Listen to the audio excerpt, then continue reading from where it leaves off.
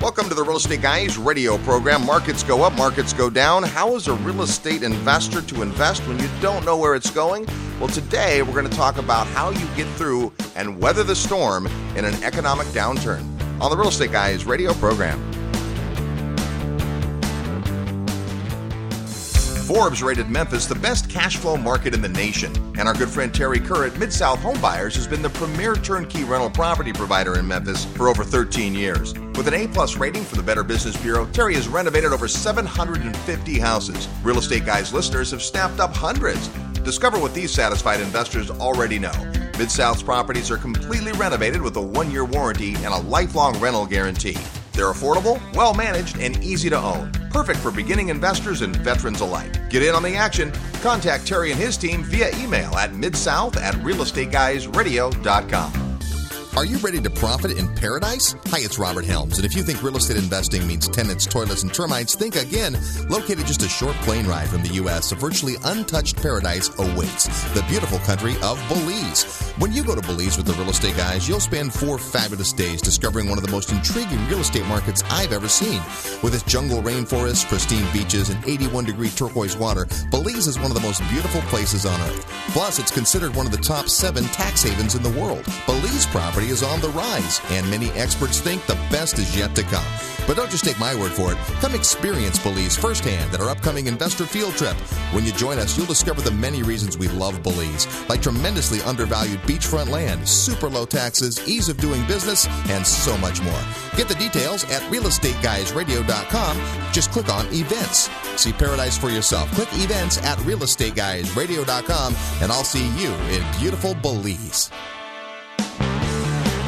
Welcome to the Real Estate Guys radio program. I'm your host, Robert Helms. With me, as usual, it's co-host financial strategist Russell Gray. Hey, Robert. Always good to get together and talk real estate. And today we're going to talk about something you may not like to think about, but it's going to be very important for you to learn.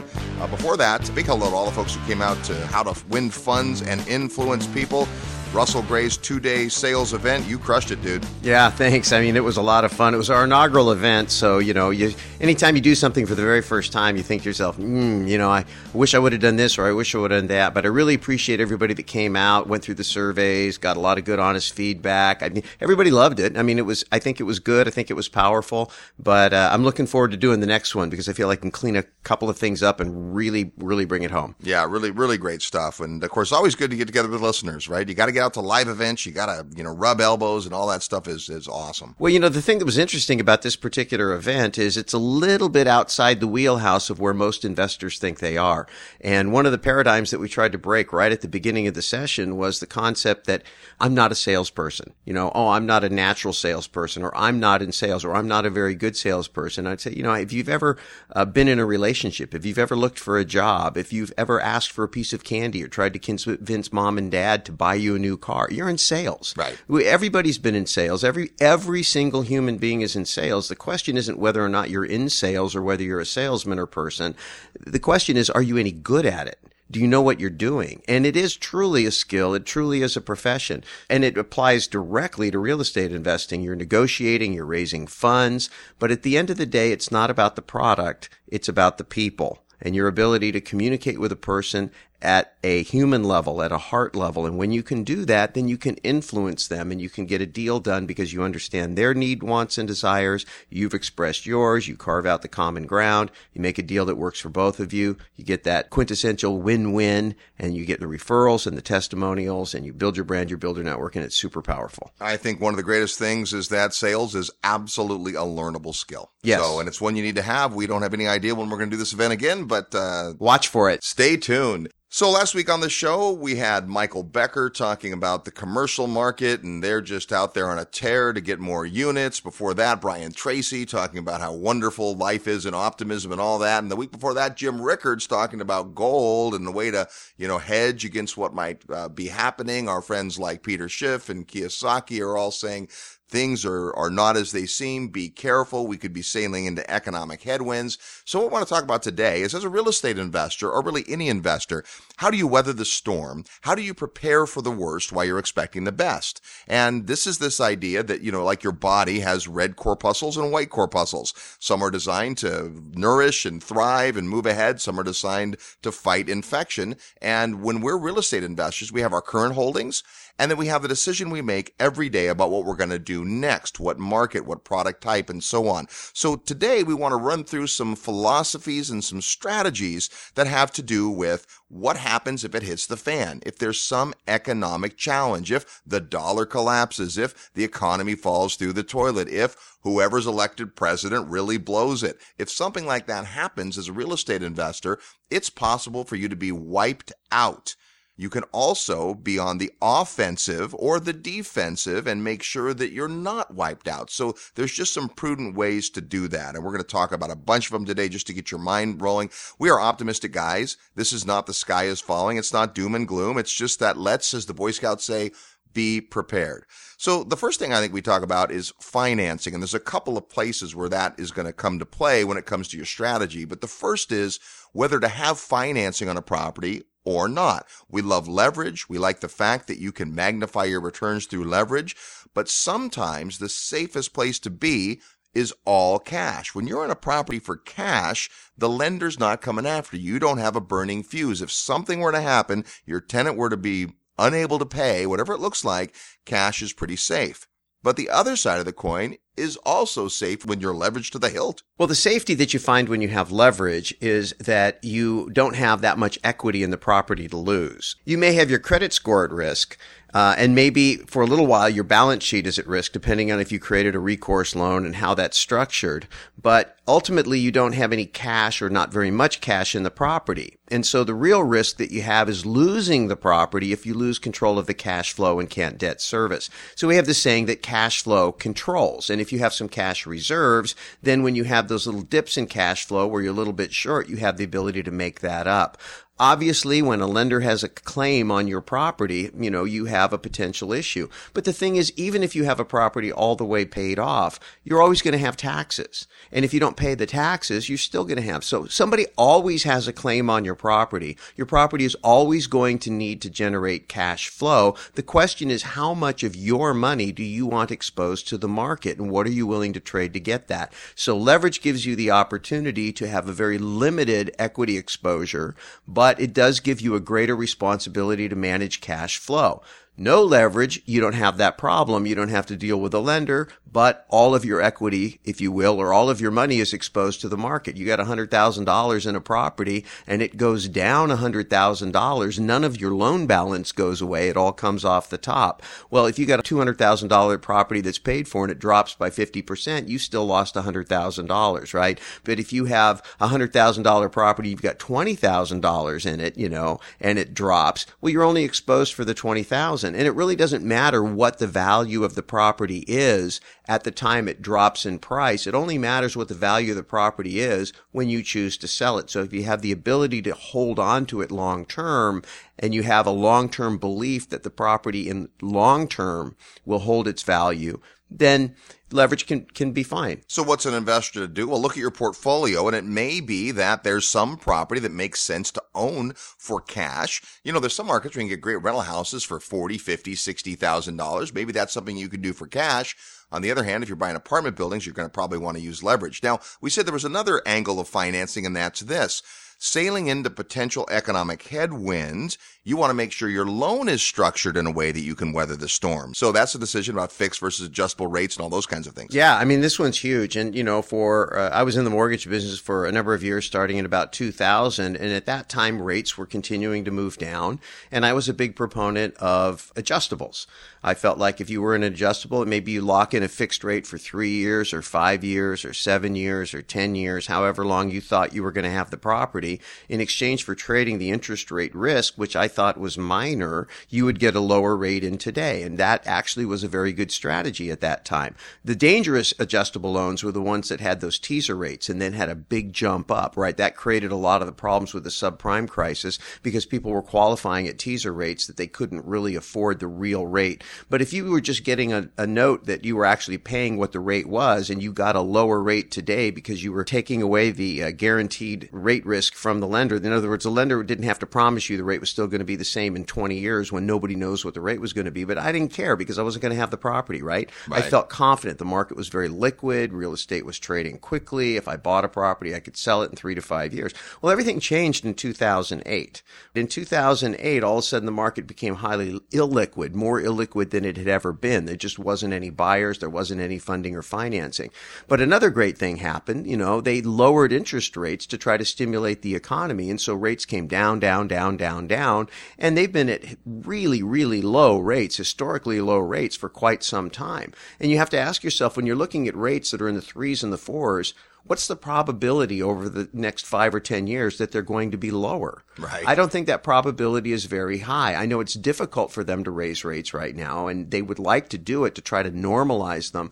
And maybe they will continue to drop a little bit percentage-wise, in terms of the difference, between a 4% rate and a 3% rate. That's a 25% drop. So you can continue to have a good benefit. But in terms of actual nominal note rate, the difference between 3 and 4 versus the difference between 15 and 10, that's 5 points. From a cash flow basis, it doesn't make that much difference. So my point is, right now, it's probably a good idea. And I'm not telling anybody what to do, but I think I would be leaning towards long-term fixed rate. I don't think you give up that much and you push the interest rate risk back on the lender. And if you do end up getting stuck in the property, you have a known quantity. You know what your cash flow requirement's going to be. You know what your interest rate's going to be. And if interest rates go up, you actually have a competitive advantage. All right, good stuff. Another strategy to weather a potential storm has to do with what markets you select. And we like what we call recession-resistant markets and products, meaning that as a real estate investor, there's the low end, the C- class stuff. And that stuff can get really dicey on any day, but when things get tough economically, really bad. And then there's the A-class beautiful property, and the problem is that's the first to have a problem and show cracks when there's a challenge, globally, economically, any of that, could even be regionally. But the stuff in the middle, kind of the B-class, when things are good, people move up. When things are bad, folks who are having trouble can move down. So we like recession-resistant pricing. Think of it this way. In any single-family market, something below median price.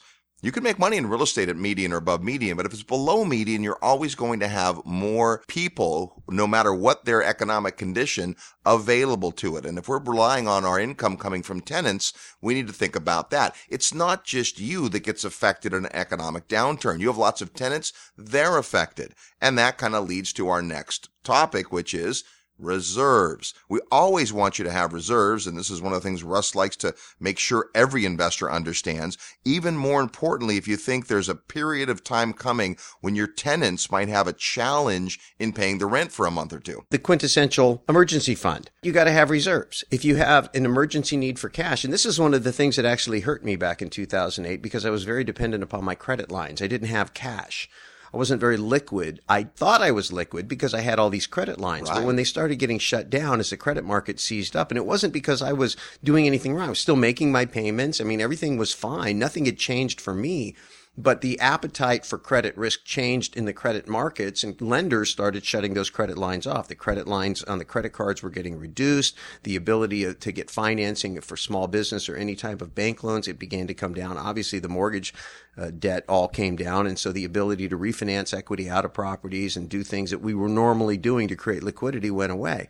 And it was at that point that I realized, you've absolutely just got to have some cash on hand. Again, we go back to that interview with Donald Trump. Back before he was running for president, we went out to Iowa and talked with him in January 2015, and we asked him, Mr. Trump, with everything you've been through, art of the deal and art of the comeback, the up, the down, negative net worth close to $1 billion at one point in your life, teetering on bankruptcy, and he's very proud of the fact he never personally went bankrupt. Right. By the way, he'll tell you that. But, what did you learn? And he said, well, I didn't learn much in the good times, but I learned in the bad times, always good to have some cash on hand. You bet. And that is so true. And of course, when you look at how the lending guidelines have changed coming out of the recession and all the things that happened in the reforms to try to prevent future meltdowns, the lenders have required more cash. The Fed has come in and required banks have more reserves. So there's been a lot of recognition in our economic system of the importance of having more cash reserves available. And so that's a good lesson for all of us to learn. It's hard, I know, as an investor, as an optimist, as somebody who says,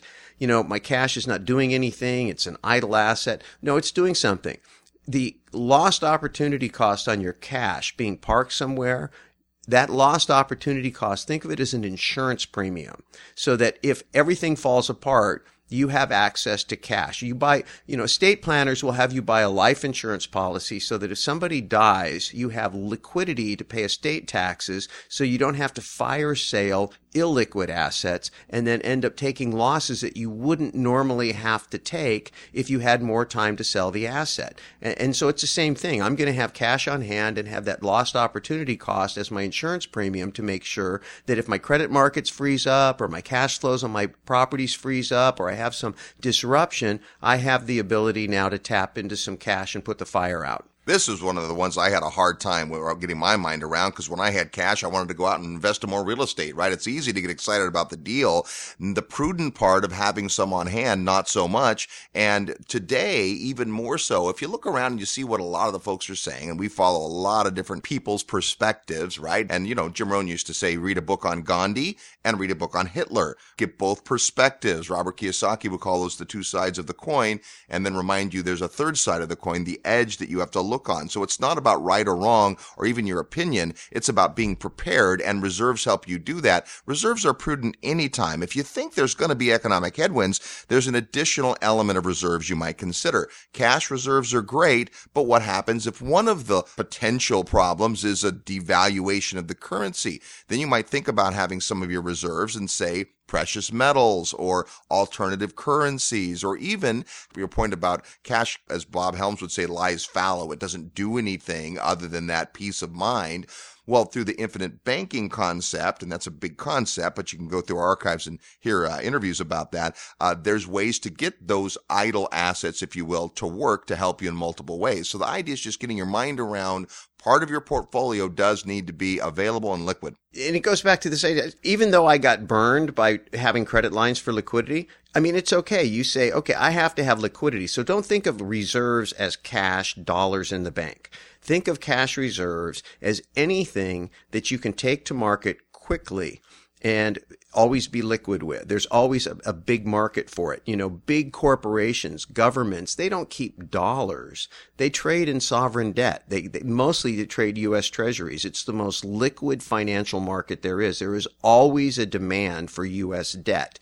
And so because of that, people use it as savings. We hold Federal Reserve notes, and that's our savings. Maybe we got a stack of them in a safe, or we got a bunch of them in the bank, and that's our savings. But when you have billions of dollars and trillions of dollars, you're holding not stacks of Federal Reserve notes, you're holding stacks of U.S. Treasury bonds. That's what you're holding. And yet when you need to actually spend them, you can take them out to the market and they're immediately liquid. Gold is arguably very liquid. And people, these things go up and down. Everything goes up and down. Dollars go up and down.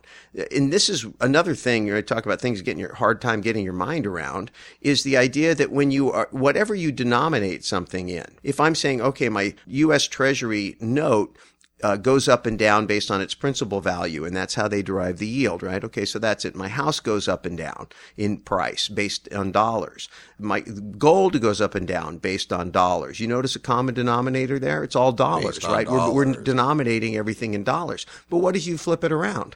What if you say, my house would buy this much gold, or my gold would buy these many houses? And you take the dollar out of the equation, and now you're comparing asset to asset. And so the point is that when you look at your reserves, they could consist of different forms of assets that are highly liquid. You might have some bonds. You might have some stocks that you can sell right away. You might have some, dollars. You might have some foreign currency. You might have some precious metals. You just have to decide. You might even have some credit lines. You might even have some credit lines in foreign jurisdictions. You could have these contracts with these insurance companies, which is basically you give them your money and they give you a contract that says they will send you the money back whenever you need it on demand, without even having to qualify.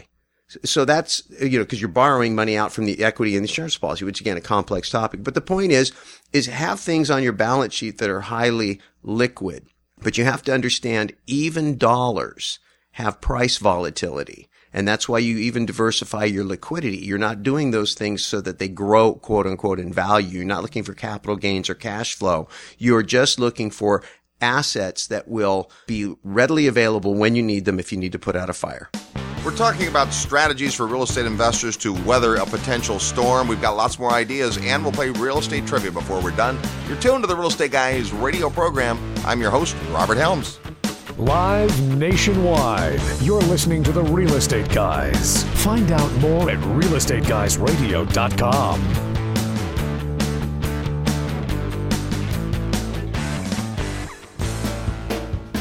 To really get the most out of real estate investing, it's imperative that you pick the right market.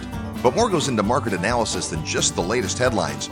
Come learn how to see a real estate market through the eyes of experienced investors when the Real Estate Guys come to Dallas, Texas for an investor field trip. You'll learn a ton about what makes a market tick, and specifically the key advantages the DFW market and submarkets possess. Study the sustainable drivers, dig beneath the headlines, understand the financial metrics, and spend 2.5 days around other investors from other markets. And while no property is sold on the Real Estate Guys field trips, you will have the opportunity to pick the brains of real estate professionals that have been working in the market for years.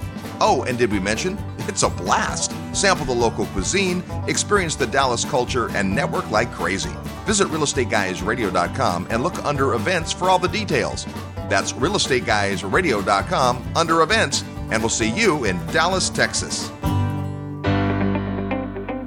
Hi, this is Patrick from Paradigm Life. I've recently written an ebook called The Perpetual Wealth Strategy.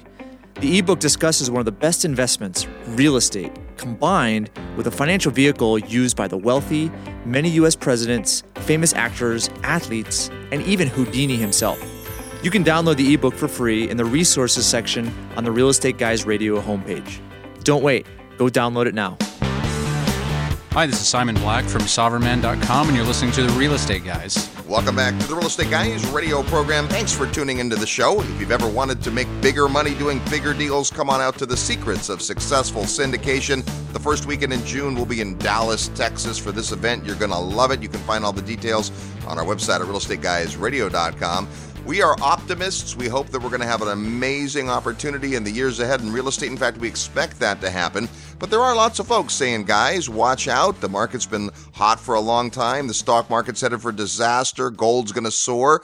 Who knows what's going to happen? What we want to do is be prepared. And so we're talking today about some strategies to weather the storm. What if there is an economic collapse or a problem or a challenge? And it could be regional, right? Look at all the markets that are tied to particular industry. We talked a little bit about markets. We can talk a little more about diversifying between markets. Michael Becker was on the show last week, and he talked about for commercial property, and he's in multifamily. In his mind, it makes a lot of sense to be focused in a market. So here's a guy with more than 3,000 apartment units, all in the DFW Metroplex. Okay, his thinking is, I have a team there. I know the market well. I've got economies of scale. I've got vendors. I'm set there, and that makes sense. We talked about the flip side of that, which is as a single family investor, you might be better served to diversify between marketplaces a little bit, not, 15 or 20 markets, but a few. So imagine a market like Memphis, Tennessee. We have another good friend owns thousands of doors in Memphis. It's the only apartment market he's in, and he's killing it. He's doing great. The economy of Memphis is tied to just a couple of industries. If that industry has a problem, then potentially your property has a problem. Right. So you have to get to know your markets just like you want to diversify in your own portfolio. And I'm just talking about making sure that you have some cash, you have some cash flow, you have things that you're using to protect and hedge against inflation. You have maybe things you could even use to hedge against deflation. And maybe we'll talk about some of that. But in a market, we talk about different drivers and how important it is to have some diversification in those marketplaces. And sometimes within a market, you can find a very diverse market like DFW. We're high on this market. We've been high on this market for 8 years now. And I think that's been a good call, right? It's been a very great market. No wonder a guy like Becker is so bullish because he lives in a very bullish area. It's one of the things you have to remember. Whatever your point of view is, you think that's the way the whole world works, right? There's other markets out there that maybe even Michael would not be bullish on if he was, in that particular market because it's going through a downturn. You've got the steel industry right now that's having a hard time because China had built up a bunch of overcapacity, and so now they're pumping a bunch of cheap steel. Or what about the areas or the regions that are very dependent upon oil, and it was a one-trick pony, like up in North Dakota, right? Or even in a diverse market like Houston. We were just down in Houston shopping for a hotel for the 2017 Investors Summit at Sea, our 15th year at sea, and we wanted to find a great hotel. And we met a gal at a hotel who said, we have really had to get creative because almost half of our business were oil companies holding events and conferences, and that business is way down. So you would think, what does hotel have to do with oil? Well, in Houston, a lot. Yeah. So Dallas is a marketplace that's very economically diverse. Houston, very diverse, but less so. Greater emphasis on oil. North Dakota, huge emphasis on oil. Right. And so you can see that the exposure, you have to understand the exposure that you're in can be a risk. And then you need to understand then if you are in a market that is exposed, heavily weighted to a particular industry, you might not be in that industry, but you're vicariously investing in it. You need to understand the industry that is supporting your business, your apartment building, the peripheral companies that are providing the jobs that your tenants are working at. And so you might say, well, it doesn't matter. My tenants don't work in the oil industry. They work in the hotel industry. Right. What the hotel industry is surviving off of the oil industry. And so these things are all interrelated. And you think to yourself, well, I'm just a real estate investor. Your real estate is floating in an economic sea, and there's waves and currents and weather, and there's things going on. And the whole point of talking about weathering the storm, it presupposes that you're looking out on the horizon. You don't want to be shopping for an umbrella when the rain is breaking on your head. You want to look ahead and go, oh, look, there's storm clouds forming. I think I probably ought to go purchase an umbrella, batten down the hatches, or it looks like a tornado, let's climb down in the basement. Let's, tether everything down. I mean, all the things you do to prepare. And then if the thing blows over and nothing happens, great. You put out a little effort to be prepared and nothing happened. But if something does happen, better to be prepared and not have a problem than have a problem and not be prepared. That's really what the essence of the show is about. So from a practical point of view, what does that mean? Well, the first thing is to examine your current markets and see what exposure there might be to just an industry or one particular economic subset. And then as you're looking at new markets, if you are, a new demographic or new product types to be in, just consider how diverse is that compared to what else you have. An extension of that is this idea of investing in another foreign jurisdiction, what Simon Black would call planting a flag offshore. Simon's premise is much the same. He says if you take prudent steps to be diversified across different countries and different economies and nothing goes wrong, how are you any worse off? You're probably not any worse off. But what happens when your particular economy, and with the real estate guys heard in more than 190 countries, if you're just investing in yours and your country has an issue, well, then what if all your eggs are one basket? So it might make some sense to think about, is there another market or markets outside of my currency, outside of my economic system? That would make sense to consider. Absolutely. I mean, again, the topic here really is diversification, strategic diversification. And then, we talked about liquidity reserves and the importance of cash flow. And then preserving purchasing power is another thing. What kind of assets do you invest in that maybe aren't very liquid, but they tend over time to provide great insulation against inflation or falling currency, or they hold their relative purchasing value. In other words, I want to get out of currency exposure. It doesn't matter what, because, a lot of countries are, Jim Rickards' point, having currency wars, and they're all in the process of devaluing their currency. The other thing is just from the demographics, going back to markets for just a moment, right? We talked about product types, kind of that B class and meet in the middle. And then we talked about different markets, and they have different personality types in terms of diversification and diversifying your portfolio. But this concept of affordable markets, when we hear people talking about real estate, real estate is up or real estate down, or housing starts are high or home sales are down, they're throwing national statistics all in a blender, and then they're smoothing it all out, and they're coming up with an average doesn't represent any particular market at all. Right. In fact, if you took that average, you might look at 50 markets and not a single one of them would match that. So you can't make strategic decisions about your portfolio based on these national trends. They kind of give you a flavor, but what they tell you is there's some places that are up some places that are down. There are some places where people are moving in. There's some places where people are moving out. There's some places where companies are growing and hiring. There's some places where companies are closing down and firing. When you realize that as those national averages move around, that there's going to be little pockets of opportunity, you have to drill deeper below the surface and get your mind around where those markets are. Big picture, Americans' real wages have been going down for quite some time. That means people are getting poorer in terms of their ability to pay. You look at things like the basic costs of living, like healthcare, energy. Oil has almost doubled from the bottom. I mean, it seems like it's still way down, but if we talked about this back when oil went way down. Do not raise rents on your people counting on the savings from oil, because it's a temporary phenomenon. Yep. Because the Fed is committed to inflation, which means denominated in dollars, oil will go up, and that's what's been happening. The Fed has gotten past their 2% target inflation.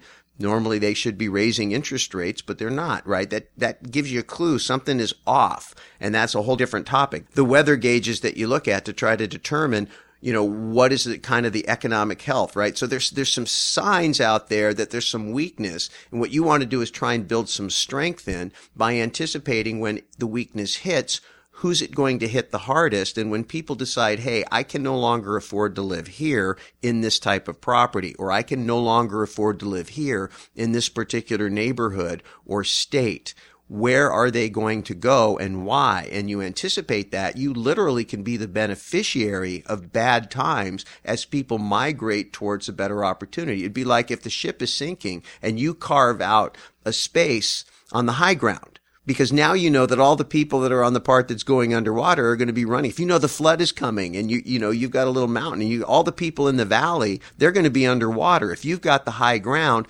people are going to come. Your property is going to be worth more, even though their property is going to be worth less. Well, and it's not just in a collapse or a challenge or the bigger picture is where are people going in general? And then in this mindset of I'm going to prepare, I'm going to hunker down, I'm going to be ready to weather a storm, what's going to make sense? Right now, we've been very active in going into investment areas where the baby boomers are having an effect because they're a huge economic force. And right now, they're retiring. They're looking at retiring markets. Many of those decisions are being made today because of cost. I can go retire with my same lifestyle at a lower rate. And a lot of those are international destinations. So I'll tell you what, there's some great opportunity if you'll just open up your mind a little bit and at the same time get this diversity of, say, even currency. So, if you listen to a guy like Peter Schiff, who is always talking about emerging markets or international diversification in stocks, the concept of diversifying internationally,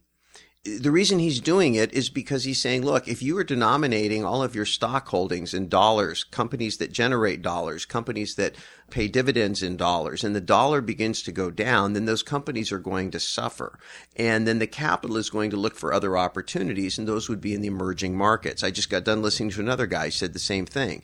And he said that the American stock market, and we're not stock investors, but he said the American stock market is trading like at 25 times earnings on average. I don't really have a benchmark for that. But he said emerging markets are trading at 7 times earnings. Okay, now I have a compare and contrast. All right. So if the American market is trading at 25 times earnings and the foreign markets are trading at 7 times earnings, which one is cheaper? Well, it'd be better to buy the foreign markets, right? Definitely. They have more upside. And that was his argument. And that's the concept of diversifying. Well, the same thing is true if you understand just real estate, because real estate is denominated in whatever the currency is, and it's trading based on the relative health of the economy. And when economies are struggling, for example, the strong dollar has created some issues for some other emerging markets. But now that the dollar is beginning to weaken, those emerging markets are beginning to have some favor. So, if you're interested from a lifestyle perspective, or just from an intellectual perspective, the stimulation of studying other markets and stuff. I mean, that's what we do. We're very interested in that. We've been interested in international investing for quite some time, and that's a big part of what we've done. And we did it for a lot of different reasons, but part of it was we just liked it. It was interesting to us. And we picked a product class that we thought would serve the right demographic. How do you derive rents from the affluent? We picked a marketplace that we felt had a real supply and demand imbalance that could be capitalized on, and then trying to figure out how to go in there and add value value to that particular area as a developer and make that happen. So that was a very fun exercise in trying to figure out how do we go into a foreign market, diversify our own portfolio, create opportunities, and take advantage of what the market will give us, which really brings up a different topic, because really if you think about it, with different markets within the States or internationally, different markets will give you different kinds of opportunities. And sometimes you can go out and say, well, this is what I want. And as you often say, Robert, oh, it's good to want. It's good to want. Right? But the market may not give you what I want to be in multifamily in these markets, and I want a 10% cap. Good to want. It's good to want, right? Right now, those things might be 4, and it's just, that's the nature of the beast, because everybody wants it. And the point is, American stocks 25 times earning because everybody wanted to climb in the American boat because it looked like, the Americans are the only ones that have a decent economy. Now everybody's like, well, maybe the American economy isn't as good as it was cracked up to be because the Fed can't raise interest rates, and, corporate earnings aren't all that great, and these jobs reports say things are great, but it's not showing up in wages. And so we're not really sure this is so great. So now they start going out looking for other places. And as that money migrates, or companies migrate, or people migrate, and their money goes with them, the place that they are going into begins to raise. To my point earlier, right? Well, that's true across borders. It's not just true across state lines, but it can be true across international lines. And that's one of the reasons why you may want to consider taking a look at international markets, especially if it incorporates into your lifestyle and you enjoy traveling. Well, and there's the extreme, right? Doug Casey talks about having a bolt hole. A hole you can go hide in if you have to bolt in the middle of the night, whether that's because of some big economic issue, or it's a regional issue, or it's a personal issue. And this idea of, is there a place you could go where you would have access to the things you need and enjoy in life? And it's a plan B. Would you be any worse off by setting that up? Will you be any worse off by having cash on hand, or any worse off by having precious metals? That's what we're talking about today when we come back more from the Real Estate Guys. And we'll play Real Estate Trivia next.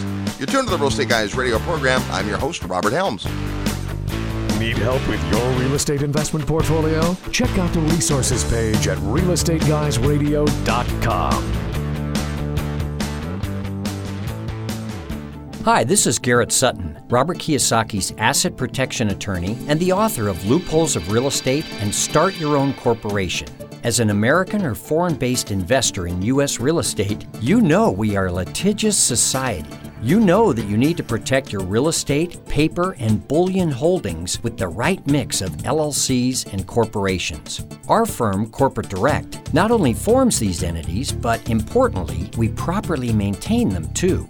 If you fail to follow the corporate formalities, you can lose it all in an instant. Corporate Direct is your source for LLC protection and maintenance in all 50 states. Visit corporatedirect.com or call 800-600-1760. Mention the Real Estate Guys for a free bonus. That's 800-600-1760 or corporatedirect.com. We look forward to assisting you at corporatedirect.com.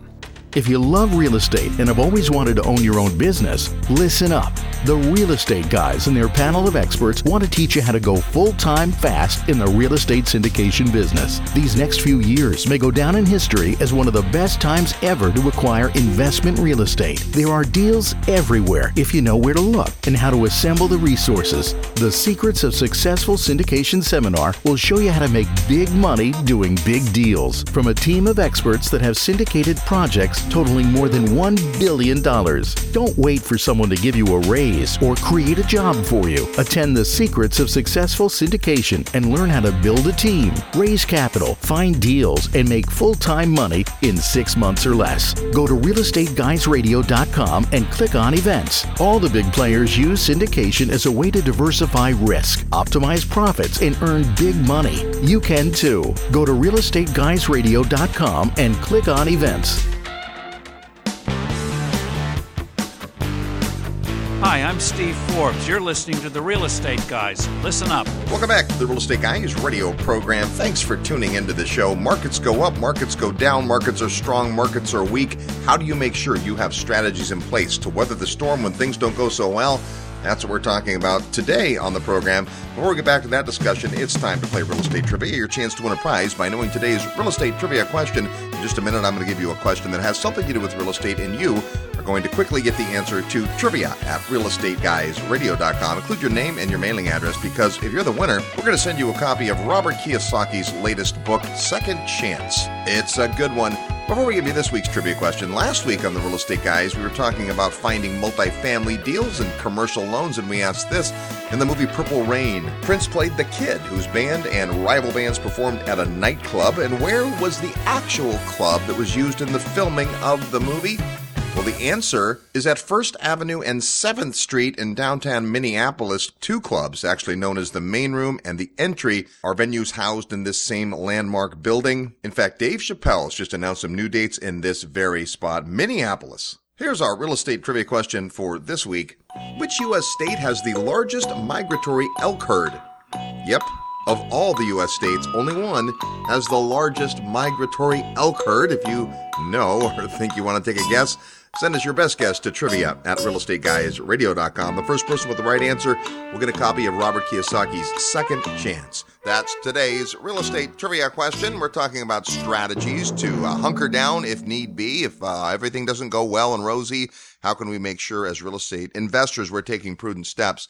You know, another idea is the product type of agriculture. We've talked a little bit about agriculture. We've been interested personally in agriculture, and it's interesting if you think about the lean times and the challenging times. One of the things about agriculture is you don't have all the tenant issues. Another thing is it produces yield. Well, back when we created the Real Asset Investing Report and we really started to talk to investors about this idea of creating a portfolio that was rooted in real assets as opposed to paper assets.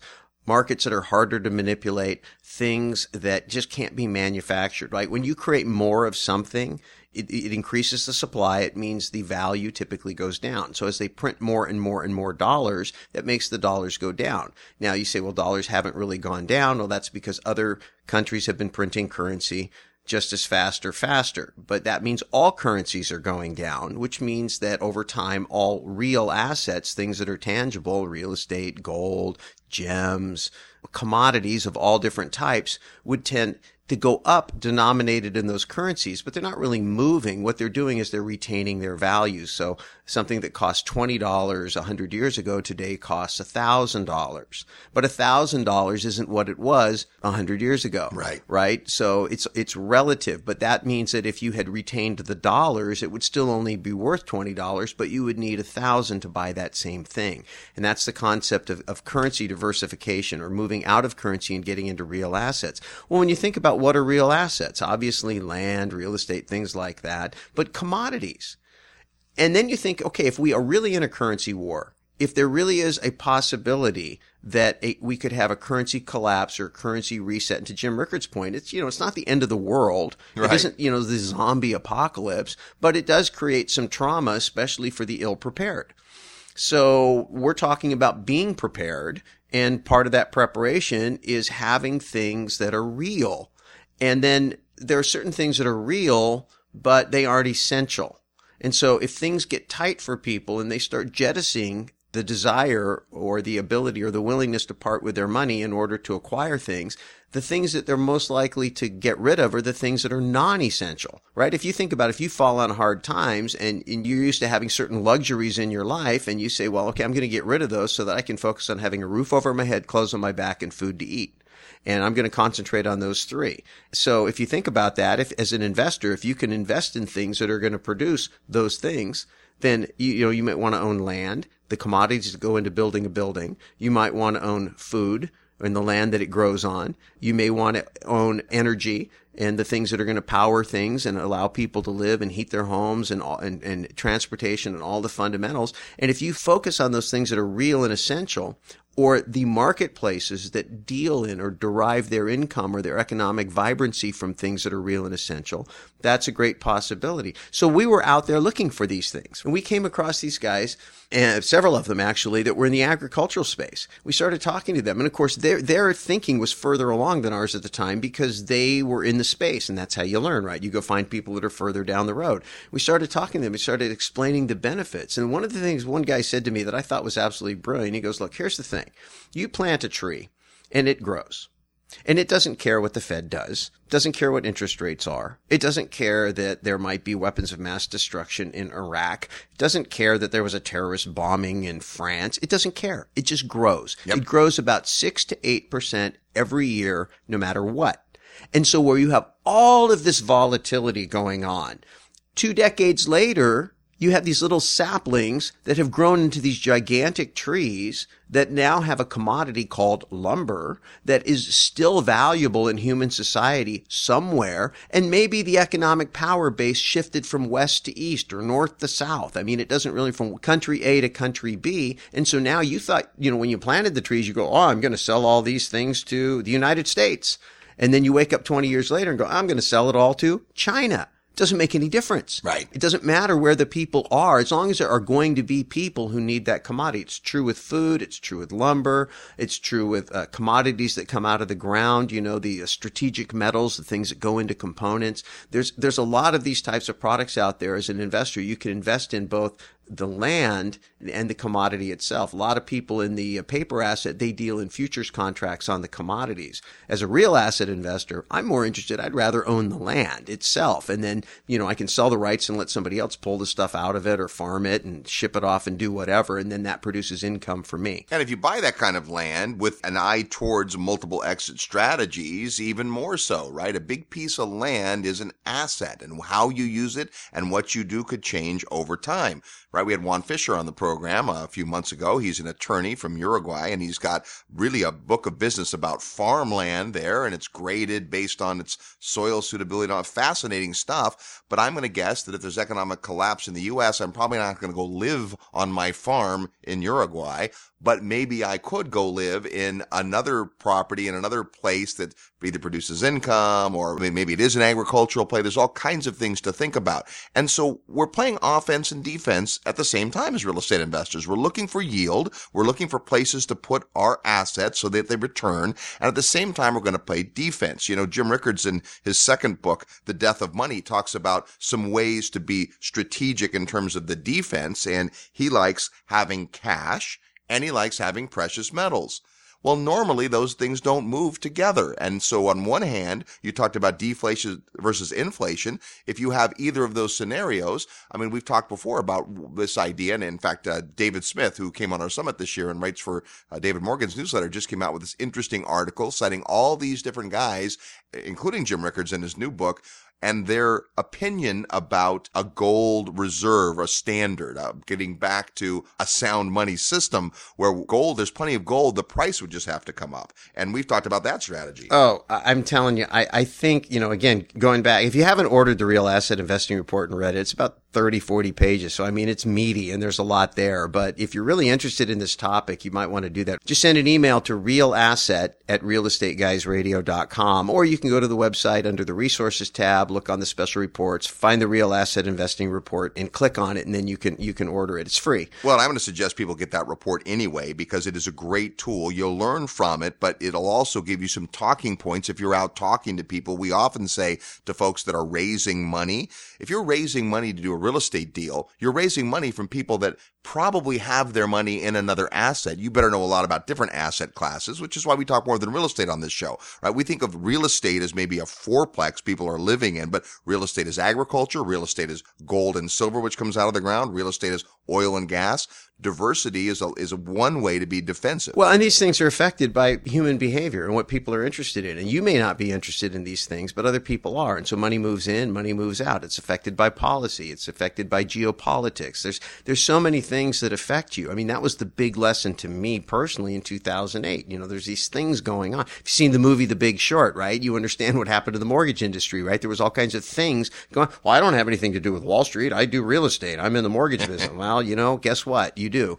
So the point is that as the world becomes more interconnected and more fluid, and you have all of this stuff going on, you just have to recognize that these other things have influences on the factors that are very, very important to you. And it is more complex. We do live in a more complex world, but you're talking about the opportunity to make millions and millions and millions of dollars if dollars are worth anything, right, to acquire a lot of assets. That's why I don't look at it. When I think about what I'm here to do, what I'm here to do is accumulate the efforts of others. I want to own the means of production.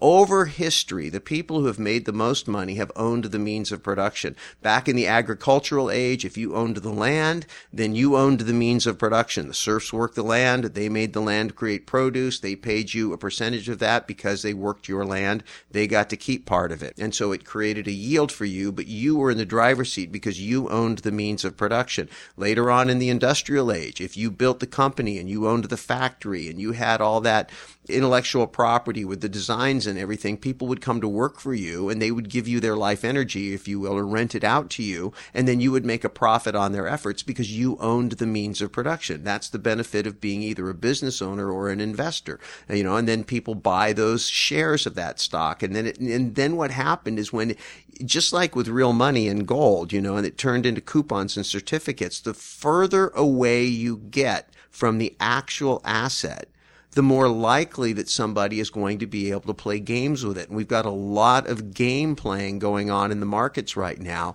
which is why there's so much volatility. It's become a casino. If you read David Stockman's work, he talks about that. So the idea as an investor is, how can I get as close to the real asset as possible? How can I understand the economic environment of how all these real assets interact with each other? And then how can I set myself up so that if things do well economically, I'm fine. Pretty much if you own anything, when things go well economically, you're going to be okay. The bigger issue is, how do I make sure, A, that I know a storm is coming? So what am I looking at, and how do I, that's why I pay attention to gold. Gold tells me about the health of the dollar.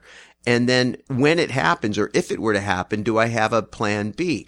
One of the basic adages in real estate investing or any type of investing is, don't go into the deal until you know at least two ways you're going to get out of the deal. Have a plan A. If everything goes right, this is what we're going to do. But if we have a problem, we might do this, or we might do this, or we might do this. And you have to have multiple exit strategies. If you go to a theater, you go in the front door. By law, they have to, at least in the United States, you have to have several exits, right? You can't just go in and get trapped. You don't want to have your portfolio built so that you got in and you get trapped, right? First time I constructed a portfolio, I only had one exit, and it required sunshine. And when the sun stopped shining, I didn't have a way out. Note to self, don't do that again. It is not a matter of if, but when there's going to be economic turmoil in the real estate market, your real estate market, in the economy, in world politics, all that kind of stuff. So our motto, be prepared and be offensive and be defensive. Hey, thanks for tuning into the Real Estate Guys show today. Tell a friend, and until next week, go out and make some equity happen. This episode of the Real Estate Guys radio show is brought to you by Paradigm Life. Powerful cash management strategies using life insurance. Learn more at beyourbank.com. Mid-South Home Buyers. Low-cost, turnkey cash flow properties in Memphis, Tennessee. Corporate Direct. Asset protection strategies for real estate investors from attorney and Rich Dad advisor Garrett Sutton. Find these and other great companies under the Resources tab at realestateguysradio.com. To learn how you can expose your product or service to the Real Estate Guys audience, call 888-489-7723 extension 4. That's 888-489-7723 extension 4. Or use the feedback page at realestateguysradio.com. Thanks for listening, and we'll see you next week right here on the Real Estate Guys Radio Show.